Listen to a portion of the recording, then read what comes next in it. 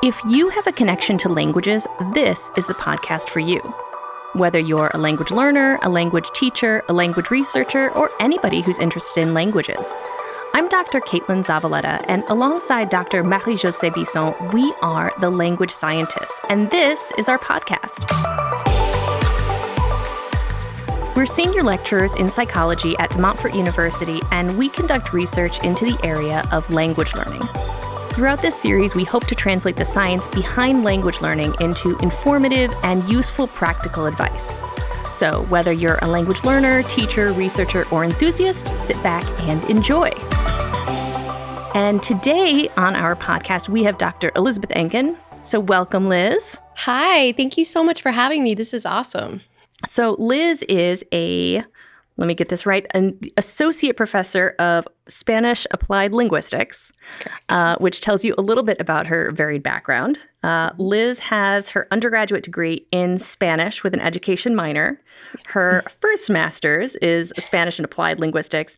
The second one is in second language acquisition and teaching, and the PhD is also in second language acquisition and teaching, and Liz focuses on processes and pedagogy. So yes. Liz and I know each other from our grad school days at the University of Arizona. Yes. And we were both working in Dr. Janet Nichols' lab, the psycholinguistics lab at U of A. Yes. So we have Janet to thank for today's podcast. Yes, me and Caitlin do go back. We were lab mates, and we did a really cool eye tracking study together. And, we managed the undergraduate TAs. So we had a lot of fun in that lab and being colleagues. And it was just a really wonderful experience, too, because we were so young and still getting used to doing research, and just having that experience together in the lab and having that camaraderie was just amazing. So it's so great to be on your podcast now. Yay! No, It was really great. So Liz, to tell everybody here, Liz was the kind of like the guru of knowing the tech. I feel like Liz does a great job about getting herself into the complicated research tech. And I say this with admiration. And figuring it out to find a really interesting way of addressing the research question at hand. Now, Liz is another really great example of yet another person who is bilingual in their, I want to say real life, their personal life, right. And then takes it into the professional field. Liz, can you tell us a little bit about your language background? Oh, 100%. Thank you for asking. I love talking about this. So I grew up speaking Russian. I call myself a heritage speaker because, I would say native, but definitely heritage speaker, home language. And I spoke Russian before I spoke English. I spoke Russian only. And up until, I believe, kindergarten, I remember, because in preschool, I didn't really understand much. I kind of remember, a teacher giving me, a graham cracker and me being I don't know how to say this in English. But so I do remember not knowing how to speak in English. But then in kindergarten, I just kind of picked it up. And ever since then, I've kind of called myself a heritage speaker of Russian because I think that's the best way to describe it. I can't read or write, so I'm very heritage. So I learned, I guess I acquired English in kindergarten, and then I started learning Spanish. It was required for us to take a language course. I believe it started in 7th grade. And so I chose Spanish because where I grew up, there is a huge Spanish-speaking population. And I was just really interested in learning a language. And as soon as I started learning Spanish, I was like, oh, wow, this is really cool because, I was one of the only people in my class that actually spoke another language at home. And so I kind of felt like, I don't know how to say this, but almost on a level playing field with everybody because we were all learning a language together. And I kind of felt at home like that. And some of the words were very similar to Russian, and so I kind of felt, some kind of connection there. And I really fell in love with the language itself. And I hate to say this, but verb conjugations were really fun for me. I don't know why. It was very logical. There was something about it. I can't explain it, but it made sense. I love that your point is that you enjoyed learning Spanish because it felt like you were on an even playing field. Just yes, I've been through this learning thing, and now we can do it all together as a group, and this is familiar to me. it felt like belonging somewhere, you know what I mean? Because, maybe, I don't know, like school is very difficult for everyone and it's difficult to fit in general. And so it just made me feel so much better in that moment. So I'm really appreciative to that. Yeah. Yeah, I think that's a great point. So, okay, you are a multilingual. We can say trilingual, truly, because you still teach in Spanish. Yes. I teach. Yes, I've been teaching in Spanish. So I never taught Russian. I never did anything with Russian, academic. It was always Spanish. So I started in undergraduate, actually. I started being a TA in my last 2 years, which was I was one of X amount of majors. I was selected to be a teaching assistant, and a true one. I would really help out. But I was allowed to teach some classes on my own, and I really started learning how to teach a language. And so, I started teaching languages very early. And then when I entered graduate school, I taught beginner and intermediate Spanish up until I got this job, which is, a tenure track job. And then I started teaching advanced level Spanish. So right now I taught a writing course, and then currently I teach an introduction to linguistics course in Spanish, which is, so it's really cool because, I'm teaching linguistics, but I'm also teaching in Spanish and Spanish. So it's a very cool experience. I love that class. And then at the graduate level, I actually teach all of our graduate students. So we have programs in German, French, and Spanish. And I've taught the language teaching methods course for 10 years. And I also teach a curriculum design and language program direction course, which I've also published about that course in Foreign Language Annals. I think it's a really great professional development class for students. So yeah, I'm kind of doing that. I think it's really interesting to use your language that you've learned in your workplace. So, yes. To get to that level of proficiency, you know what I mean? And to get to use it like that. Yes, I always I think we always feel like imposters. I feel like you never You're trying to attain that native fluency. Yes, exactly. And there's of course that debate of is that even A, is that attainable? And B, do you even want that to be the goal? So but I guess, yes, I guess I have a high proficiency, but I don't, maybe think I do all the time. But language imposter syndrome. It's fine. It's fine. Thing. We all go through it. Yeah. So, okay, you have this experience with language learning and language teaching. What about language research? How did you get into choosing to do the research side of things? That's a really great question. I had to actually think myself when we were talking about this before. I'm like, how did I get into this? And I think for me, what happened was I went in as a Spanish undergraduate major, and I was like, okay, I really want to teach because that's how I wanted to apply my language degree. And so we had to take this, I guess it's a crossover class. And this is way back in the day. But we had to take this crossover language teaching methods course, essentially at the undergraduate level to know how to teach. But in that course, we learned about Vygotskian theory, input hypothesis, all of the applied linguistics part of linguistics, really. And specifically language teaching, the language teaching component. And I got really fascinated with that. I just thought it was the coolest thing that we were born with a language acquisition device. And I was like, wow, this is, because I also had a little bit of a background in psychology. I took AP Psych in high school. And then obviously I had to take a bunch of psychology courses for my education minor. And so it was kind of the marriage of the two, this psychology behind language learning and teaching, and then the Spanish part of it, you know what I mean? The content, the language itself. And so that just really interested me. And so when I graduated, I had a choice. I was either going to be a high school teacher because that's what I trained as, and do my practicum and go on with that, or I would go to grad school. So I really grad school just had my heart, I guess. I don't know, Good, I'm glad. Yes, it just had my heart. I was so interested in learning more about the processes behind language learning and teaching, and also the pedagogical the steps, you know what I mean? How to actually teach languages, and also how to develop curricula. The whole education aspect really pushed me, I think, into the research realm. To get more at the heart of it.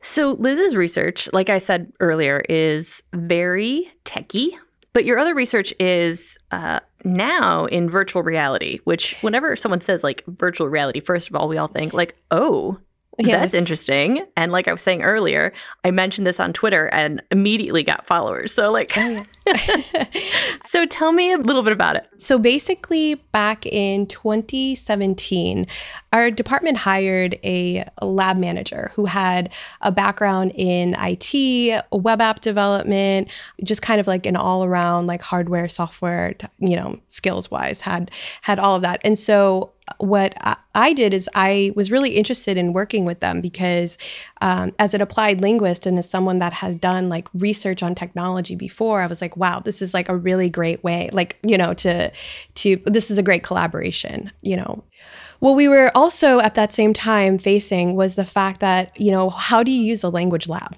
Because there's a computer in every classroom, everyone has a mobile device. And so what we were thinking of doing is actually expanding the opportunities that the lab could provide. And that's how we kind of we're like, hey, what about like virtual reality? Because in 2017, it was really, really new to like the masses, you know what I mean? To everyone. It was really, really new to me. The concept of stepping into another world is, totally trippy. And so basically at the same time that was happening, there was also, we kind of understood or they came to our awareness, this idea of Web3. So I'm sure your listeners have, and about Web 2, right? Like everyone is on Web 2, the collaborative web, it's social media. This is all like the collaboration type of web. But Web3, part of it is actually like thinking of the web as more like a spatial web. And so actually like imagine going into a website and being able to like look around. So kind of like Wreck-It Ralph. Yes, exactly. Like Roblox. The second movie, yeah. Or like Second Life. Like that was like the first reiteration. Yeah, exactly. And so this was kind of coming back almost, in this other form because it's like web-based too, technology. And it's all like spatial. And so that was kind of coming more into our awareness. And we wanted to develop projects around the actful communication modes as well. And that was kind of like the proof of concept that we wanted to make or to like explore with respect to immersive VR. We thought that was like a really good starting point. And so like developing like interpretive mode, the interpersonal mode and presentational mode. So receptive skills, productive skills, and then two-way interpersonal communication.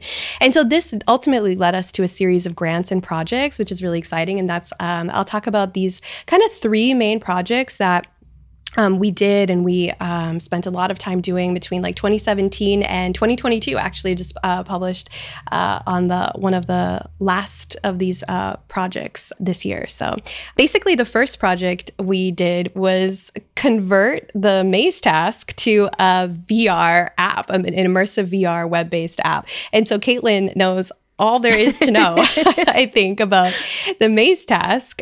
So like, since we were in graduate school, I've been kind of working on this like Maze Task. And so what it is, it's a psycholinguistic experimental technique that forces a rapid and incremental processing mode. So when you're reading a sentence, you at each step of the sentence, you see two words in front of you. And one of those words is correct.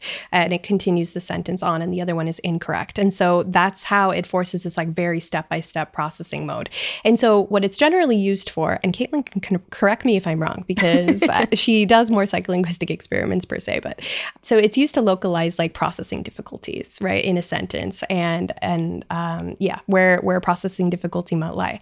But what I did in graduate school and as my dissertation research was actually use the Maze Task for training. So helping Spanish beginner students process more difficult constructions. And what I found is after a period of training, they were actually faster to complete those types of sentences.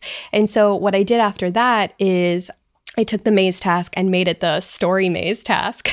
So I contextualized sentences in stories. I had 4 sentences, I believe, to a story, pictures at the start of each sentence. And I replicated the training effect. But what I did then after that in 2017, and this was basically like the first lab project, is actually create a mobile app. So it's available on Android and iOS, and it's called the Spanish Language Maze. So your listeners can definitely check that out. It's a very cool little app. It's pretty basic, but what's really cool about that app is that we took that app then and kind of based the Word Maze VR app on that. So the Word Maze VR is what we got a grant for, and it's an immersive VR web-based app where words are floating in front of you and you get to grab them, and it's a totally immersive experience. So we're actually working on getting it up on a remote server to make it more accessible to everyone. But that was kind of our first entrance into working with VR and actually like developing an app. And it was really cool because, it kind of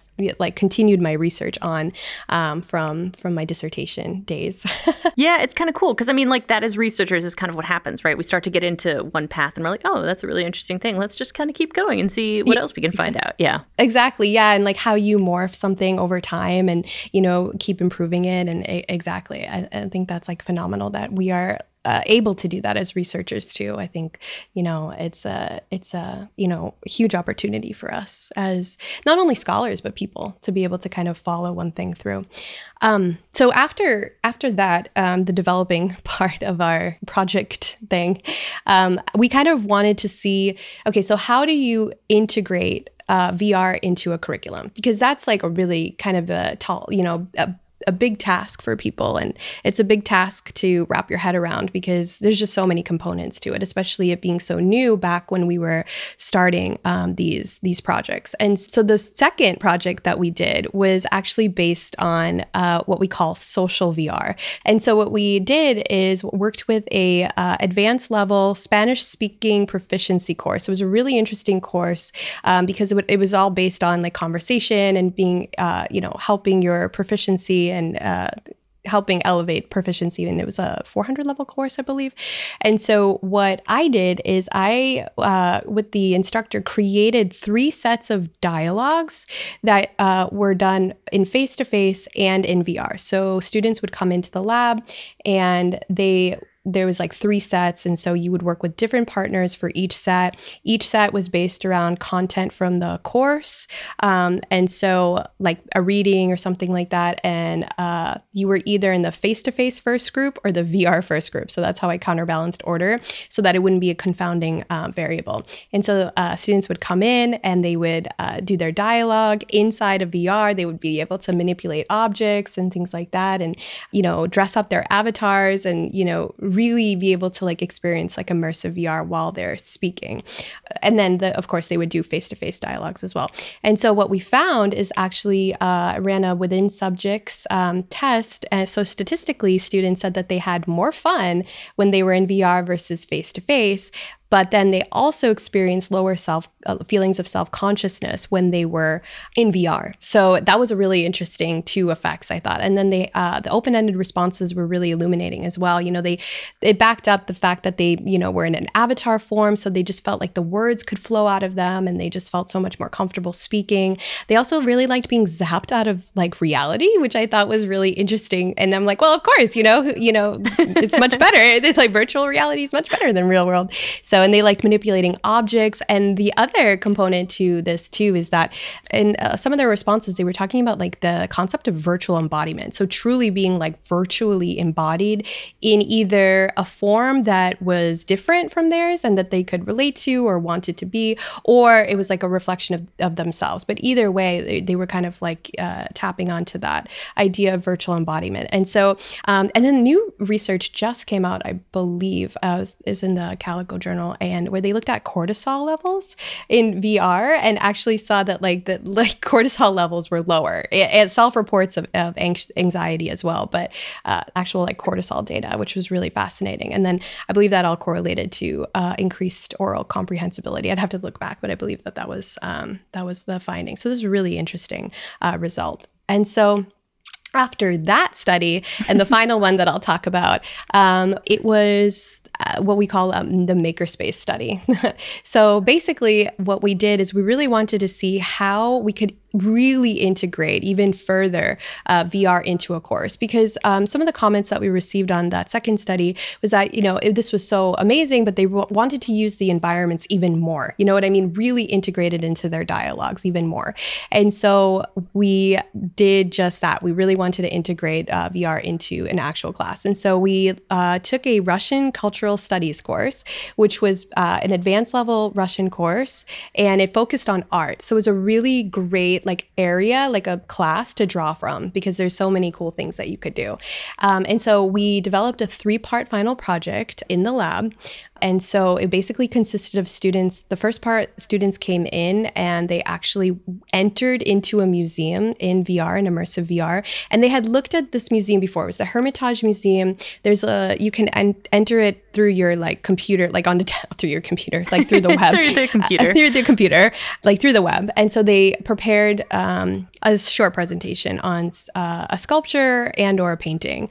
And so they came in and they went into this 3D image basically and described what they saw and described how their sculpture or art piece, like, you know what I mean, what it meant to them and how it connected to art movements that they were discussing in class. And then after that, because it was a makerspace study, we designed our own materials as well. And so we had a graduate student the summer before go and collect video footage for us with a 3D camera. And so like a 360 degree camera. Yeah. And so what we did is our lovely tech guy, the lab manager, he extracted a still frame from it. And so what we did is we actually had students go into that room immediately after their like prepared speech part and spontaneously speak about what they saw around them. Yeah. That's and so that very different, isn't it? Very different, and they really enjoyed that.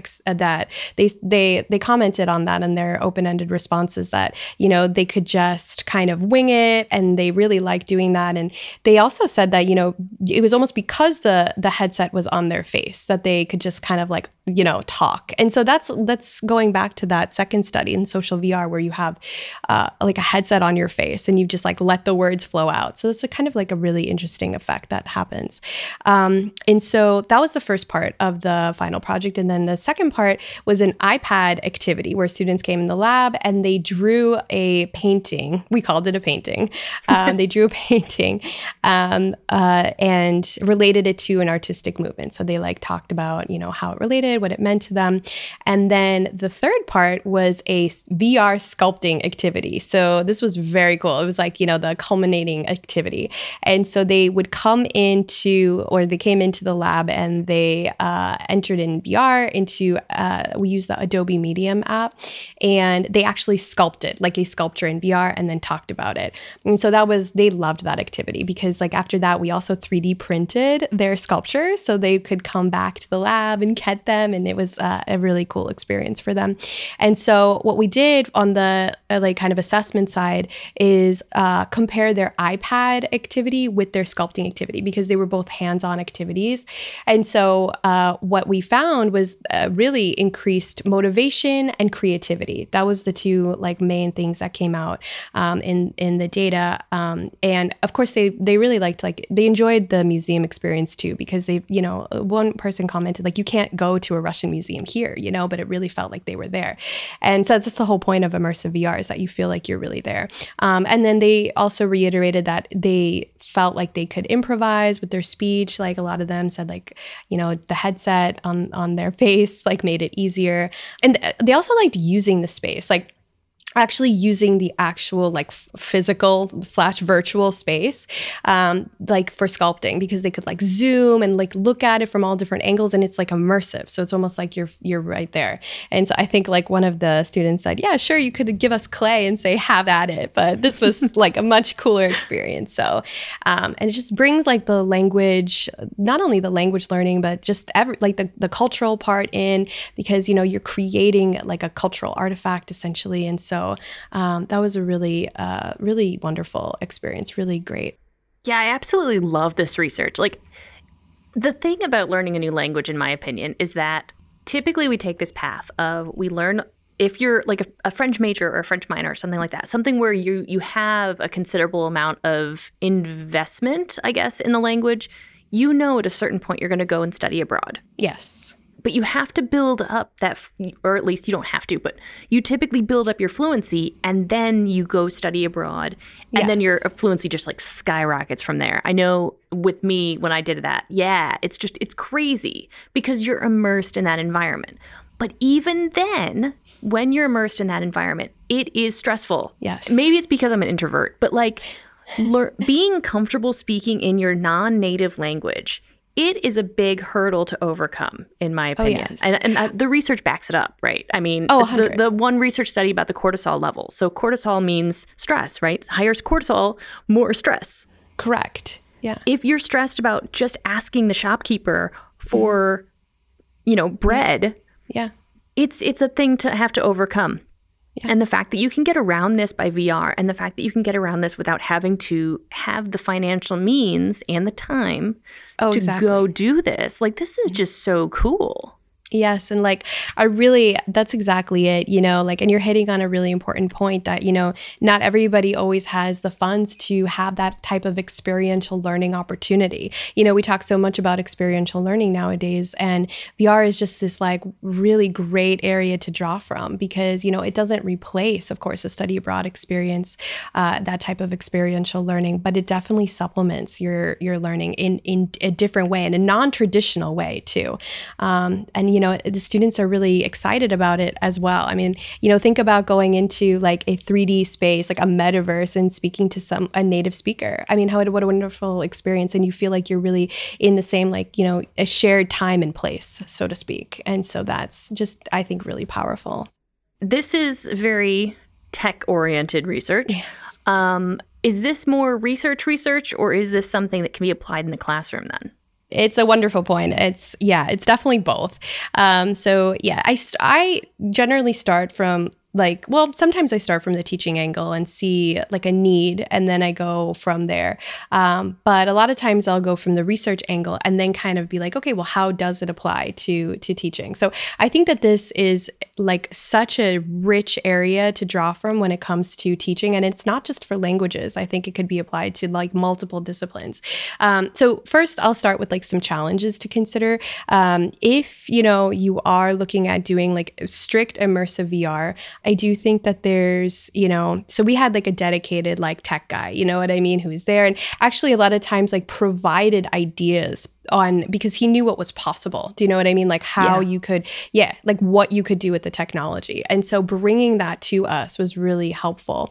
And so I will say that for sure, having a dedicated tech person and enough staff to help out is really important, because think about it too, there's a lot of time in this, students have to come in and orient themselves and know how to use the technology. And then each session that you have for each student in a class is an hour long or so. So, there's a lot of coordination with that as well. And then curricular integration. So actually finding a place in your curriculum to integrate this type of non-traditional instruction, if you will. But with that said, standalone equipment is becoming I believe that's the what is the standard. So you don't need a high-powered PC to run an Oculus Quest 2, for example. So that's very helpful because there's less upkeep. And then students in general, I think, are getting more VR at their house, in their homes, and it's becoming a little bit more ubiquitous technology. So I think some of the things will kind of even themselves out. And, I there's other things to consider too with applying this type of research to your teaching. Some examples I'll point out that are important to keep in mind. There was a study, I believe it was 2018, where they looked at kinesthetic movement plus VR, because you can actually move in the space. So they looked at word action pairs, I believe, and it was for vocabulary. And they found that when you combine kinesthetic movement specifically with VR, it's the most powerful for in their study for vocabulary learning. And then another study was really interesting, and I think it points to maybe students that might need a more non-traditional type of environment. Is the study, I believe it was in this more in the psycholinguistics realm, and they used it was also vocabulary learning. I think it was Chinese. And they saw that in a counterbalance design, after training in VR, you saw better accuracy on a word recognition task. But however, when they looked at the effect more closely, the main training effect, they found that it was the less successful learners overall. That's where the locus of the effect was. So that's really interesting because, that what does that say about students that might need a little more help or might need a different way of learning or teaching, really, So I thought that was helpful to kind of point out if we're thinking about, what is the purpose of this research for teaching. And then the last thing that I'll say too is, if your listeners are interested, I actually published a chapter with our lab manager. It's called the Smart Language Lab, Building and Integrating Emerging Technology into Language Programs. It was published in 2021 in the Language Center Handbook, 2021, I believe. And in that, we talk about all these projects, but also we talk about other apps, like other immersive VR apps that might be really interesting for language teachers. Yeah, I think they really will be, actually. So I will need a link to that, and we'll share that in our show notes so everyone can take a look at those, because I think that would be a really helpful resource. Yes. So as we kind of wrap things up here, is there anything that you would like to kind of provide as like a concluding thought or one last thing that you want to emphasize?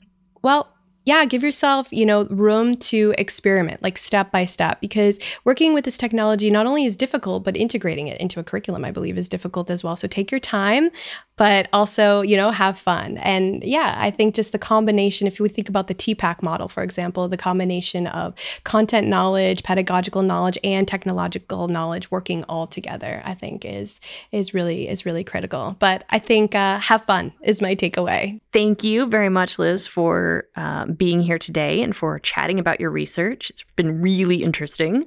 I have lots of things to Google now. Yeah, well, this has been phenomenal. Thanks for listening. In the next podcast, Marie will be interviewing Angelos Langeris about phonological abilities. So this means that he's going to be discussing how to kind of train your ear. So this is one of the things that might feel a little bit trickier for some of us learners. So this should be very interesting to hear. We would really appreciate it if you can just take a minute to fill out our survey. It's time to tell us what you are thinking. So you'll find the link in our show notes as well as our webpage link. Thank you for listening to our discussion on virtual reality, and thank you to the British Academy for funding our podcast. I'm Dr. Caitlin Zavaleta, and you've been listening to the Language Scientist Podcast.